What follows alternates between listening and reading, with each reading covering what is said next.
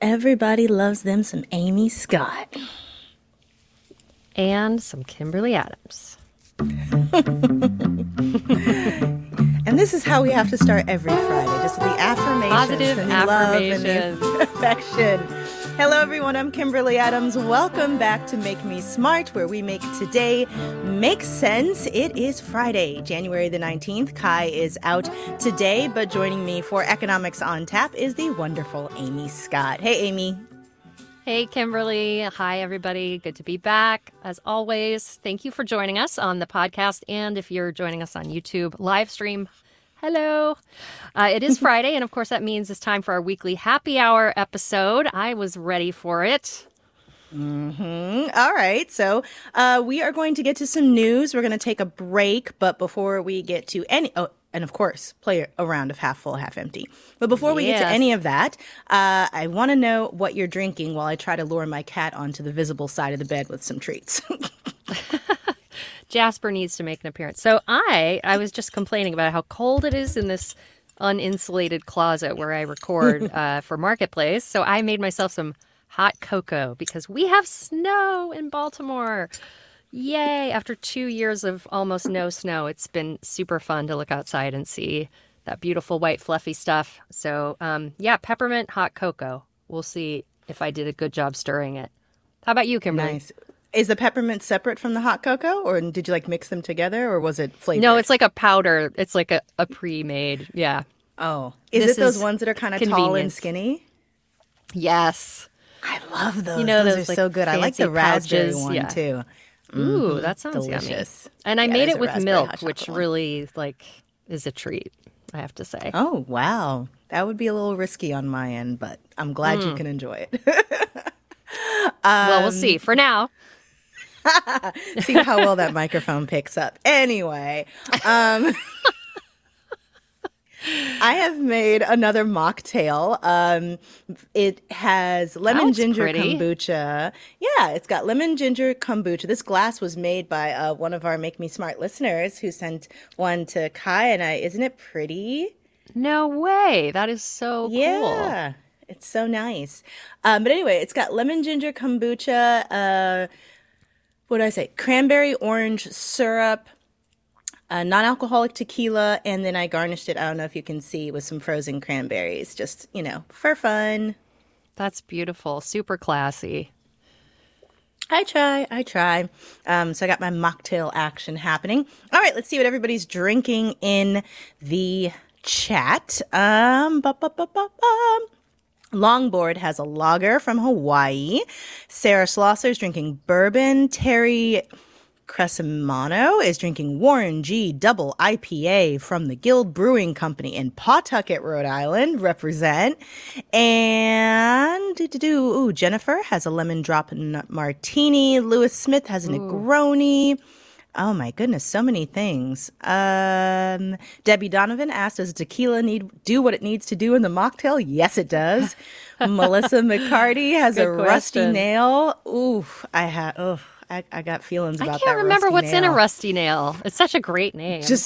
It's slightly scary, but it's Scotch and Drambuie, and I like a good cocktail. I made one of those suckers, and it made me cough and my eyes water. And it takes something to do that to me. All right, what's your news, Amy? Let's do it. Yeah, well, I thought I'd do some housing news because I don't know if you saw this item. The housing market hasn't been this bad since the year the World Trade Organization was established. O.J. Simpson went on trial, and Pixar released its first ever movie. I won't make you guess. It was 1995, so almost 30 years. And this came from the National Association of Realtors, which said today that existing home sales fell by 1% in December from the previous month. Not so bad. But for the year, sales are down across the country to the lowest level in almost 30 years, since 1995. And of course, Bloomberg points out that back in 95, there were 74 million fewer people in this country. So that says something. And the median home price back then was about $115,000. In 2023, it was a record $389,800. which obviously is much higher even if you adjust for inflation. So, I mean, the story is all about supply and demand, high interest rates suppressing home sales, but also keeping people who have a low mortgage rate in their homes and not selling, which suppresses the supply of houses for sale and therefore pushes up prices. So this market remains pretty terrible. But the good news, I think, is that mortgage rates have actually been falling in the last couple of months. Freddie Mac said yesterday the weekly average for a 30-year fixed-rate mortgage is 6.6%, down from a high of near 8% in October. And most analysts expect rates to continue to fall at least a little bit this year, which hopefully will get more people to put their houses on the market, take some pressure off prices, but also, of course, makes home buying more affordable for those who want to get into the market. You did say that there's a lot more supply coming online, though, right? Well, there should be. There should be. Home builders are feeling optimistic. They're building more homes, but we need, by some estimates, like 4 million new homes just to meet the current demand. So it's going to take a long time to climb out of this. The Fannie Mae, which is the other big mortgage finance company, said also this week that it'll take years to get back to pre-pandemic sales levels because of all these, what economists like to call headwinds. Headwinds. Okay. Okay. Well, that I recognize that sigh as like bummer. Okay, so I just want to say one more quick thing. I read a very interesting story in the Journal this week about something called assumable mortgages, which is when the buyer, can assume the mortgage of the seller at the low rate that they had. The Journal piece said it's like traveling back in time. This isn't an option for everyone, but I thought that was kind of cool. If you remember, you and I were market. slacking about this like a year ago when we were talking via Slack about why more people weren't doing this. And I remember you did research on it at the time and we're like, not many people can do it. We had a whole conversation about this. Yeah, because you still have to pay the difference in the price and the value of the mortgage. So not everybody's walking around with all that cash. But, if you're lucky enough to be able to pull that off, you can still get a 3.x% mortgage rate. But for the rest of us, it's much higher. It's kind of like owner financing, but slightly different, just with the company. Exactly. Or seller financing. Yeah. Yes, yeah, seller financing. That's what I was thinking of. Cool. All right. How about you? I have two. One is just sort of a follow-up to what we were discussing. Actually, a follow-up to a story we discussed earlier in the week about artificial intelligence, because I thought about something afterwards and then lots of people commented in the Discord about it afterwards, and they're on a fair point. Kai and I were talking about all of these AI layoffs and universal basic income and this idea that, we're all going to have to sort of build our skills up in order to adapt to what's coming, because it is coming and we've got to figure out a way to survive the coming AI coming for our jobs, basically. Yes. And I didn't mention it the other day, but I should have. That doesn't mean I think all of this should be on the workers. Like, there have to be some guardrails. There's definitely going to need to be policy. There's no way that the workforce is going to be able to adapt as quickly as this technology is coming online. So there's still going to need to be some sort of policy, some sort of assist, some sort of guardrails to buffer the people who get shunted out of their jobs by technology that moves way faster than anybody else can adapt. And so, yes, I think that too, but I also hope that there will be part of those changes and those policies will be, some training that hopefully is subsidized or available for people who are standing to lose out in this transition. So then the other follow-up that I wanted to talk about was on that tax deal that Kai and I discussed earlier in the week. It's been in the news, and a lot of people were very skeptical when this deal dropped that had an extension of the child, or I guess a reactivation of the changes to the child tax credit that kicked in during the pandemic, that helped a lot of kids, raised a bunch of families out of poverty. So this tax deal brings back some of those components while also bringing back some business tax cuts that a lot of the folks in the GOP wanted. And it got a lot of pushback when it first landed because the Democrats thought it didn't go far enough. The Republicans were kind of iffy on sort of getting anything done that makes the administration look good, but it looks like it's moving forward. It's sort of past its first big test. The roll call headline says, strong bipartisan showing in the first test of the tax deal's support. The White House-backed bill faces a time crunch with tax filing season set to begin, but the House Ways and Means Committee voted overwhelmingly Friday to approve a $78 billion tax package that would revive a trio of business tax incentives and expand the child tax credit. It was a 40-3 vote, and that bodes very well for the passage of this thing.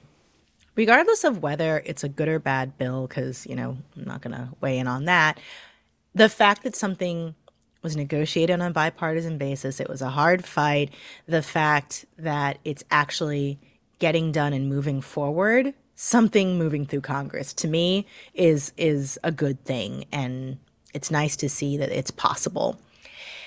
And pretty remarkable. Last thing, I know, right? Yeah. Yeah. Last thing, very quickly, because I know that we need to get to our other fun stuff. I was reading about water on Mars, and I suppose I like space. I follow it pretty closely, but I didn't quite recognize how much water was on Mars and that it was sort of already determined that there's water on Mars. They were just trying to figure out how much. And now there's new research saying that there is a large water formation in this one particular part of Mars that includes enough frozen water to fill the Red Sea. And so this was the interesting part. Over 15 years ago, Mars Express studied the Medusa Fossae Formation, MFF, revealing massive deposits up to 2.5 kilometers deep. From these early observations, it was unclear what the deposits were made of, but new research now has an answer. They found the deposits were even thicker than we thought. This is a quote, up to 3.7 kilometers thick, says Thomas Waters of the Smithsonian Institution, U.S. lead author of both the new research and the initial 2007 study. Excitingly, the radar signals match what we would expect to see from layered ice and are similar to the signals we see from Mars's polar caps, which we know to be very ice-rich. If melted, the ice locked up in the MFF would cover the entire planet in a layer of water 1.5 to 2.7 meters deep, the most water ever found on this part of Mars and enough to fill the Earth's Red Sea, which I just thought was kind of cool. It's amazing. But I love how I read the article and at one point, one of the scientists was like, well, it's either water or dust.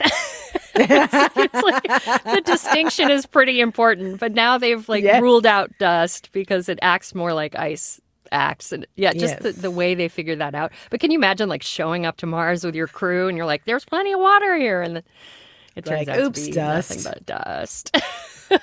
Make for a great adventure in a sci-fi novel. Indeed. It's probably already being written. Oh, yes, I'm sure. Okay, well, that is it for the news. We're going to take a quick break, and then when we return, we're going to play a round of half full, half empty, and we will be right back.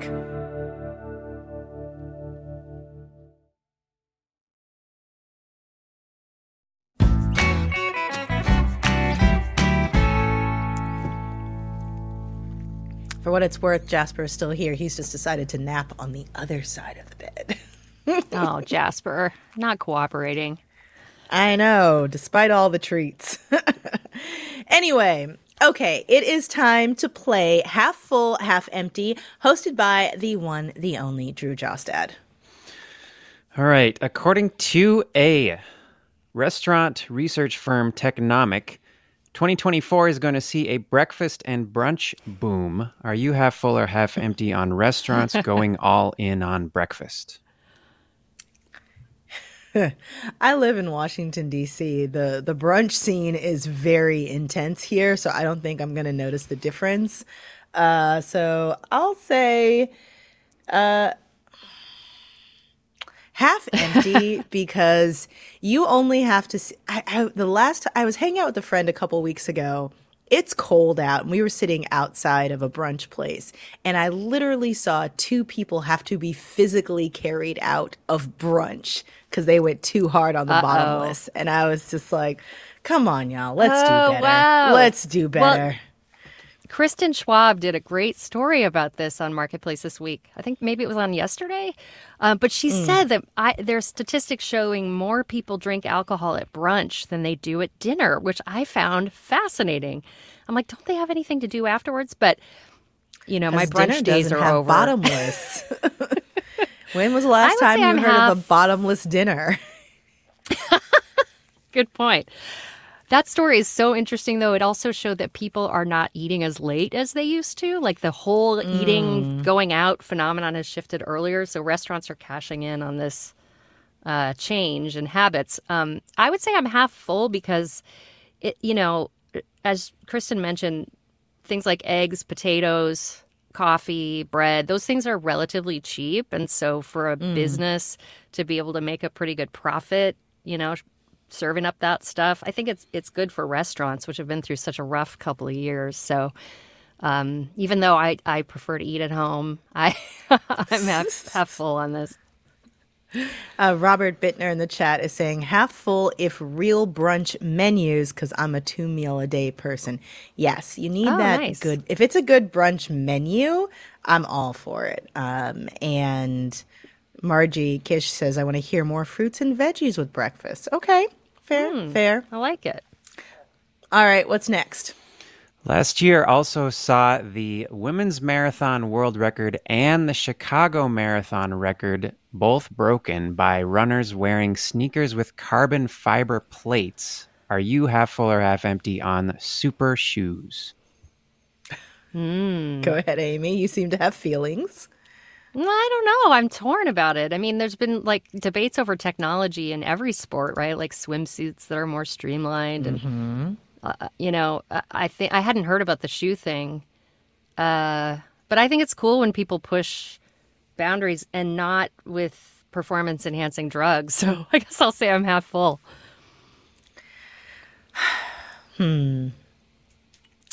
I'll go for half full because I'm sure that this technology is also going to have some sort of other application that will be useful for humanity more broadly. I'm imagining that eventually, if the technology gets cheaper, people who have to spend their day on their feet, maybe that will help them to be more comfortable in their shoes or something like that. This was a BBC story that our colleagues over at the BBC did that ran on Marketplace Morning Report. And, it says the sole is made of a thick foam fitted with a carbon fiber plate, which is supposed to act as a catapult and give an extra boost to every step. So maybe that won't help people on their feet all day. I could use a catapult just in my daily life. That sounds fun. Yeah. It's probably super expensive, but I want to try it. Yeah, or maybe I'm just so in awe of people who can run marathons. I'm like, whatever makes it a little easier for you. Yeah. I'll go half full. Sure. Why not? What's next? Are you half full or half empty on using robots to mitigate loneliness? That's such a good story. It is. You know what? I'm half full. If something helps, I mean, it can be a little creepy, obviously, but yeah, I mean, loneliness is a real epidemic. And if it works, it's like fake it till you make it, right? Yeah, this was a AI-powered robot called LEQ. I listened to this interview that Lily Jamali did for Tech about this technology and, the sort of fine line you have to walk between, especially for older people, giving and getting information that's helpful without violating their autonomy. So if you notice them forgetting to take their meds, LEQ asking for permission, can I tell your daughter that, you may need some help or something like that. I'm half full on the technology simply because the other option is people just being lonely right now. We don't have enough caregivers. We don't have enough people to check on our aging population. And if it helps, I'm in favor. But again, I hope there's a lot of guardrails that go into this stuff. Yeah, absolutely. For privacy, security. Yeah.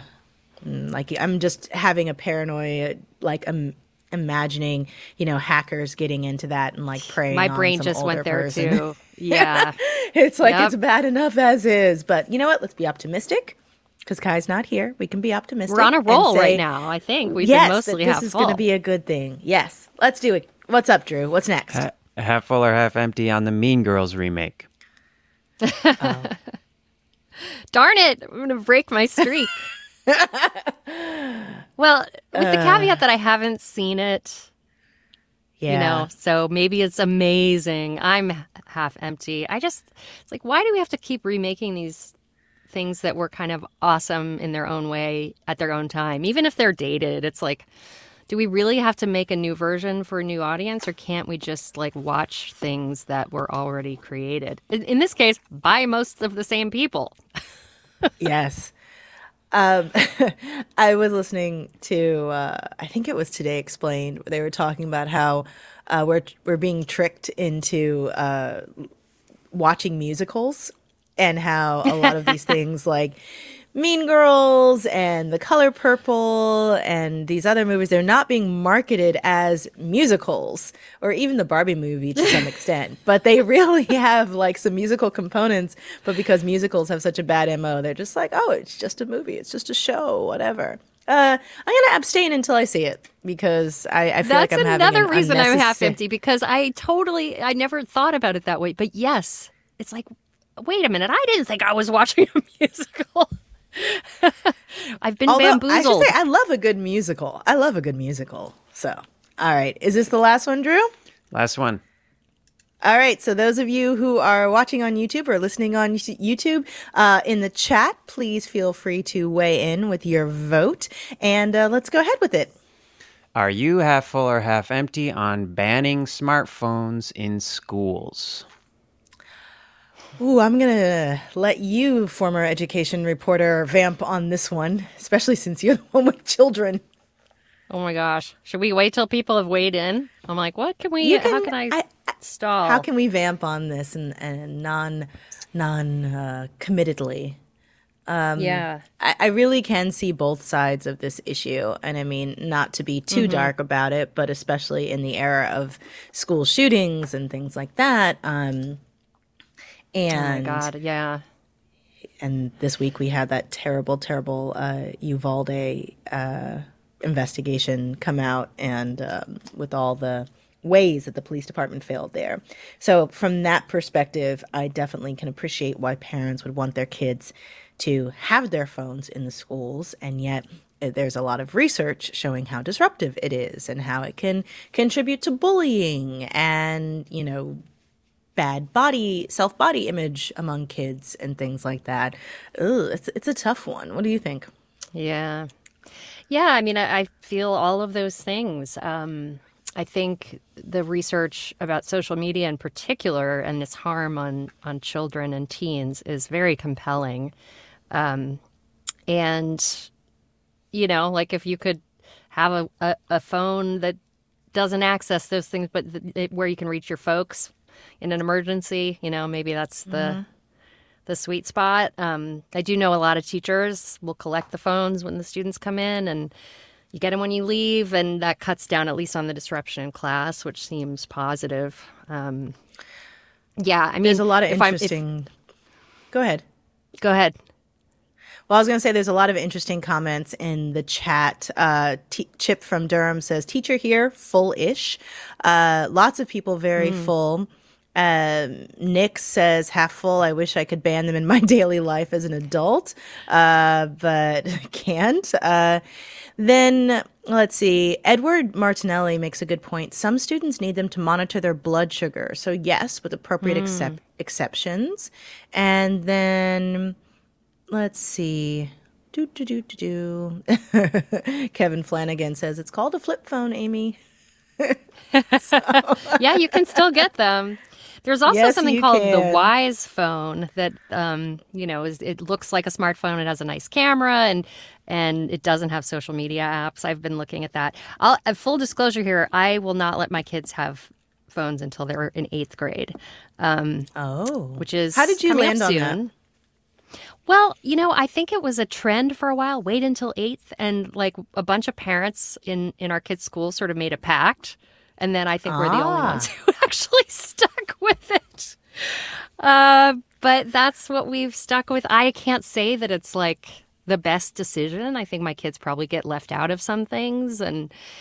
But I just didn't want to be monitoring them at all times and just I frankly don't have time to help them be good users of a phone, so I think it's better to just not have one, and we'll see how it goes when we open up that Pandora's box.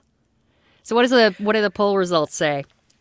Well, let's shut it down and have a look at the final tally. Drum roll, please. Looks like we've got 176 votes, with 72% being half full on banning smartphones in school, 27% half empty, with 176 votes. I am going to go with the wisdom of the chat and say half full with appropriate ADA and other exceptions. That's what I'm going to land on. I like it. I'm going to say half full too, and I would say banning in the classroom is what I would suggest. That's a good point, to let people who need to monitor things do it like in between classes or things like that. Yeah, or like have a little phone, a sleeve where you put your phone when you walk in and you get it when you walk out. That way in an emergency it is somewhat accessible. Okay, I dig it. Nice one, all Drew. Right. Well, yes, thank you, Drew. Woohoo! All right, that is it for us today. Kai and I will be back on Monday. In the meantime, if you have a question or a comment for us, you can leave us a voicemail at 508-UB-SMART or email us at makemesmart@marketplace.org.